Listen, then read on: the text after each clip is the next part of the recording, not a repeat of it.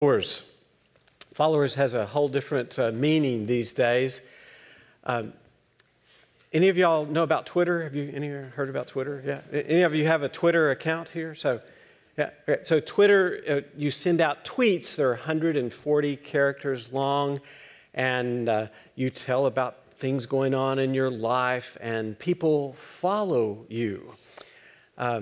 So I have a Twitter account here, and let's see the slide of that. So you can follow me at, if you see there, at Pastor Lynn WUMC. I had a very good week on my Twitter account this past week. I had my followers went up by 1.72% this past week.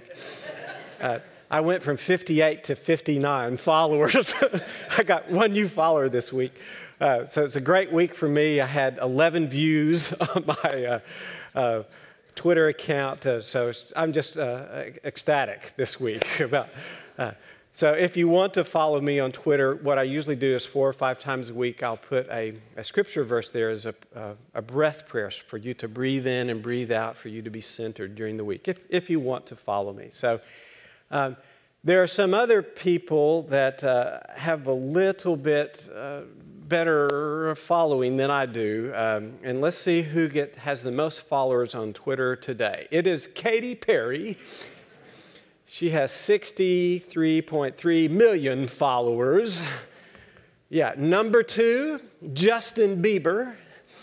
We had to blur his image here because he was inappropriate for most of you in the congregation today. I am not making this up. 59.2 million followers, okay? And then number 3, our president, Barack Obama, who has 53.1 million followers. And let's see that whole slide there, everybody together, all of us compared side by side. Yes? No? Okay. You cut that one out in the second service. Okay, that's fine. I'm glad you did.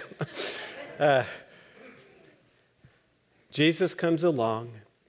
He says to Philip, "Follow me." It's an imperative. All of us follow something. Am I right? All of us follow something. We might follow the stock market. We might follow a sports team. We might follow fashion trends. What do you follow? Maybe even more appropriate today, whom do you follow? Jesus still comes along and says to us, "Follow me." Philip did, and we can tell that he was a follower of Jesus, one of his first, because the very first thing he does is go find somebody else.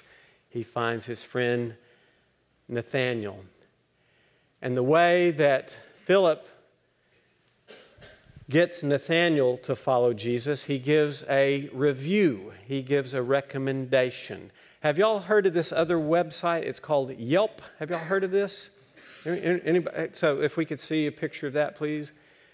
Are we having problems? Nope. Okay, so Yelp is a place where you go and you write a review or a recommendation about a restaurant or shopping or a gymnasium or just a whole range of things. And so when you type in Westlake Hills United Methodist Church and religious organizations, there's not that many up there. And I know the print's awfully small, but you can do this at home, okay? And there's not that many reviews, and we're not up there. I'm weeping at this point. Oh, it's so sad.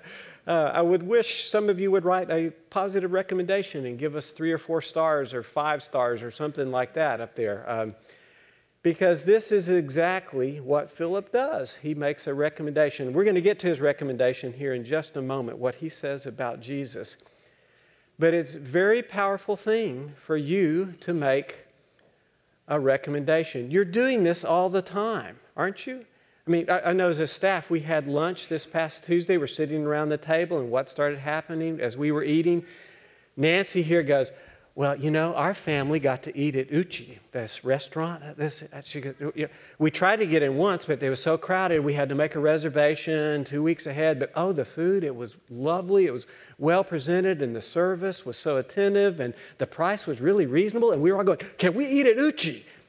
This is all that we're doing is all the time is we're writing recommendations. What would you write about Westlake United Methodist Church? What would you recommend? What would you say? There's a woman in our midst named Erin Cowden, and she has a recommendation. She's going to talk to us via video right now, okay? I'm Erin Cowden. We've been going to this church since my daughters started preschool here. So I have 3 girls, and my oldest daughter, Connor, started preschool when she was 3 or 4, and she's now 16 and a half, so 14 years or so we've been members of this church. Before Christmas, I was at a mom's coffee group with other women from our elementary school where my kids have gone, and I was one of the, kind of more senior moms because kind of aging out. So I didn't know a lot of the other women, and we're sitting around in a group of maybe 10 other women, kind of just chatting and getting to know each other, and one of the women said out of the blue, "Oh, I've been taking my kids to the Westlake Church over there on Red Bud Trail. They have this service for kids, and it's just wonderful." And then another lady said, "Oh, we've been visiting there too, and we just love the pastor, and he's so welcoming, and we just think it's so great." And, it turned out 3 or 4 of the random women who were in the room with me had all had good experiences with Children First. And of course, that gave me the segue to go, "Oh, Westlake United Methodist, I've been going there for years, and my daughter participates in that, service regularly, and, you should come back." And it gave me a chance to talk to them about, all the cool things that go on with children's ministries, like the fish group for 5th grade, godly play classes for the, 1st through 3rd grade, et cetera, et cetera. So just left me with a really good feeling. And I think I'm going to see some of those ladies again. I'm going to look for them and their kids to come back. So it was really cool to be there. I just felt like, yeah. It's not that hard. We're doing this all the time. About writing reviews, making recommendations. We can do it about our faith, about this church, about following Christ. That's what Erin was doing. That's what those women in that group were doing about Children First and the children's ministry here. What would you write? What would you recommend? Yeah, be thinking about that. Philip says to Nathanael, he gives this review, this recommendation about Jesus. He says, "We've found the one that Moses wrote about and the law and the prophets wrote about. Jesus. He's Joseph's son from Nazareth." And Nathanael started following. No, he didn't. What did Nathanael do? Nathanael said, "Can anything good come out of Nazareth?" I know you're never met with skepticism when you give an invitation to somebody to church, right? People respond a little bit here. People have been hurt. They've been hurt by the church, by the faith sometimes. We don't always do it very well. And we just need to own up to that we don't do it very well sometimes. So Nathanael, he kind of pushes back. And of course, Philip's response is to argue with him, right? No, he didn't argue with him. I have never argued anyone into the faith. Have you? Yeah. I'm right and you're wrong. That just goes over real well, doesn't it? Trying to talk about Jesus and following him. No. What Philip does is to say, "Come and see." It's what Martin Luther King Jr. did. He didn't argue. He modeled. He talked, but more than that, he acted. We have a great quote from him since we're celebrating him tomorrow. "Darkness cannot drive out darkness. Only light can do that. Hate cannot drive out hate. Only love can do that." And Martin Luther King, he taught this nonviolent protest, and he learned it from Mahatma Gandhi. He studied that, and it's really not a passive thing. It's taking an active position of confronting evil and violence and brokenness in this world with with your faith, you're holding up a mirror and saying, this is what your actions do to me, but I'm not going to react to you the way that you're acting towards me. I'm going to take, actually, your suffering into myself. And lives were changed. Our country was changed, right? By not just Martin Luther King Jr.'s words, but by his deeds. This is what we do. We say, come and see. See how Christ has changed me. I have some examples of how Christ is moving in this church. When you can say to people, come and see. Look at these three things here we've done just in the recent past here. We had Rethink Church Day. Remember back in the fall where I called off worship and we did these service projects to make a difference in the world, and we asked people to say, come and see, come stand alongside me and see what we do in this congregation. And we had more than 60 first-time guests that Sunday because of your invitations to follow Christ in that kind of way. And here's another one that's just been going on these last 2 weeks, this positive discipline parenting class. Last Sunday, I know they had 41 folks in that class. We met people at their point of greatest need and said, we'll help you in this journey about learning to parent. How did it go today? Some of y'all went to class, some of you can't. Please, somebody help me. Anybody here? No, they all went to the early service? Okay. Huh? I don't know the numbers, but it was good. It was good. Yeah, thank you, Amy. I've just peeked in the door. It looked about like it was last week. Thank you. This is why we're here, to make a difference in the world. Here's a third one. Let's see that. And Kathy, my wife, is very involved with this, Mom to Mom. And I know y'all are meeting again this afternoon at 4 o'clock. And there's some older, more seasoned moms that are walking with some of these younger moms. And I know that there's one mom here who said, I don't want surface triviality. I need depth in my life. I need a safe place where I can talk about my faith and be with some other women who are dealing with the same issues that I'm dealing with. Mom to Mom this afternoon at 4 o'clock. Come and see. Come and see is what Philip says. And this is what we're doing around this church. And Nathaniel, he starts to follow Jesus, and Jesus says something very interesting to him. Jesus says, I knew you, I saw you when you were sitting underneath the fig tree. The fig tree was a place of reflection. And Nathaniel goes, how did you know me? He said, well, Jesus is always knowing us before we know him. The primary evangelist is not us. Oh, I forgot my great evangelism story. Jonathan, you almost let me get away with this. Jonathan back here at the soundboard, he was teaching about evangelism with the youth last Sunday, and he asked the youth, he said, do you know what evangelism is? And one of the youth said, isn't that where you break other people's stuff?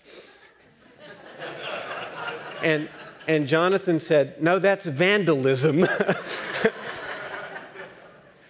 Evangelism is, where you talk about Jesus. But you know what? Evangelism is about dealing with broken stuff, isn't it? It's about meeting people in their broken lives.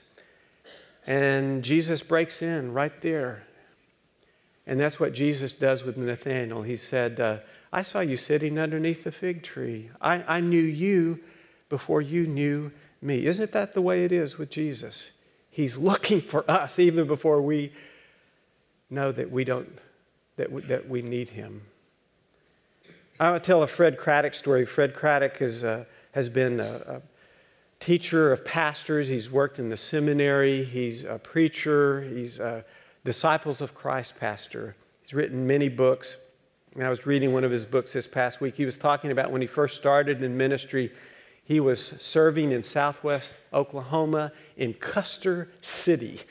And to call it a city is too grand and noble. It was a village of about 400 people that was served by 4 congregations. There was a Methodist church and a Baptist church and a Nazarene church, and there was his church, the Disciples of Christ. Do you hear it? Disciples, followers. And he said, you couldn't count on Sunday morning attendance in these 4 little churches because of the weather or because of the wheat crop. He said it went up and down according to the seasons of the year. He said, but the one place you could count on attendance was in the local cafe. Have you ever been in these little towns where all the pickup trucks are? You know what I'm talking about, where all the farmers gather and they talk about the wheat crop and the price of the cattle and the hailstorm that happened. And there was a patron saint in this cafe in this little town of Custer City. His name was Frank. And he and a lot of these other guys didn't go to church. You could count on him being at the cafe, but not in worship. And he was a good man. He was solid. He took care of his family, and he had roots deep in the soil. He lived in a sod dugout, to get the family land. 77 years old, and they all said about him, he'll never go to church. One day, Fred Craddock was walking on the street, and Frank came up to him. Frank was the one who took the offensive with him. Fred wasn't going to try to talk him into the faith. And Frank came up to Fred and he said, I work hard. I take care of my family. I mind my own business. Everything else is just fluff. Fred goes, okay, not going to push it. And then there was that day that Frank presented himself before Fred and said, I want to be baptized. Now, people in the cafe, those guys, they couldn't understand this. He must be sick. I heard he had cancer. I thought it was a heart condition. When you're going to meet your Maker, you want to get your life straight. You want to, go to heaven. Fred, the pastor, was talking to Frank. He said, I've always heard you say that creed that you go by. What is that creed? I work hard. I take care of my family. I mind my own business. You still practice that? Frank said, yeah. He said, I want to be baptized because I didn't know what my business was.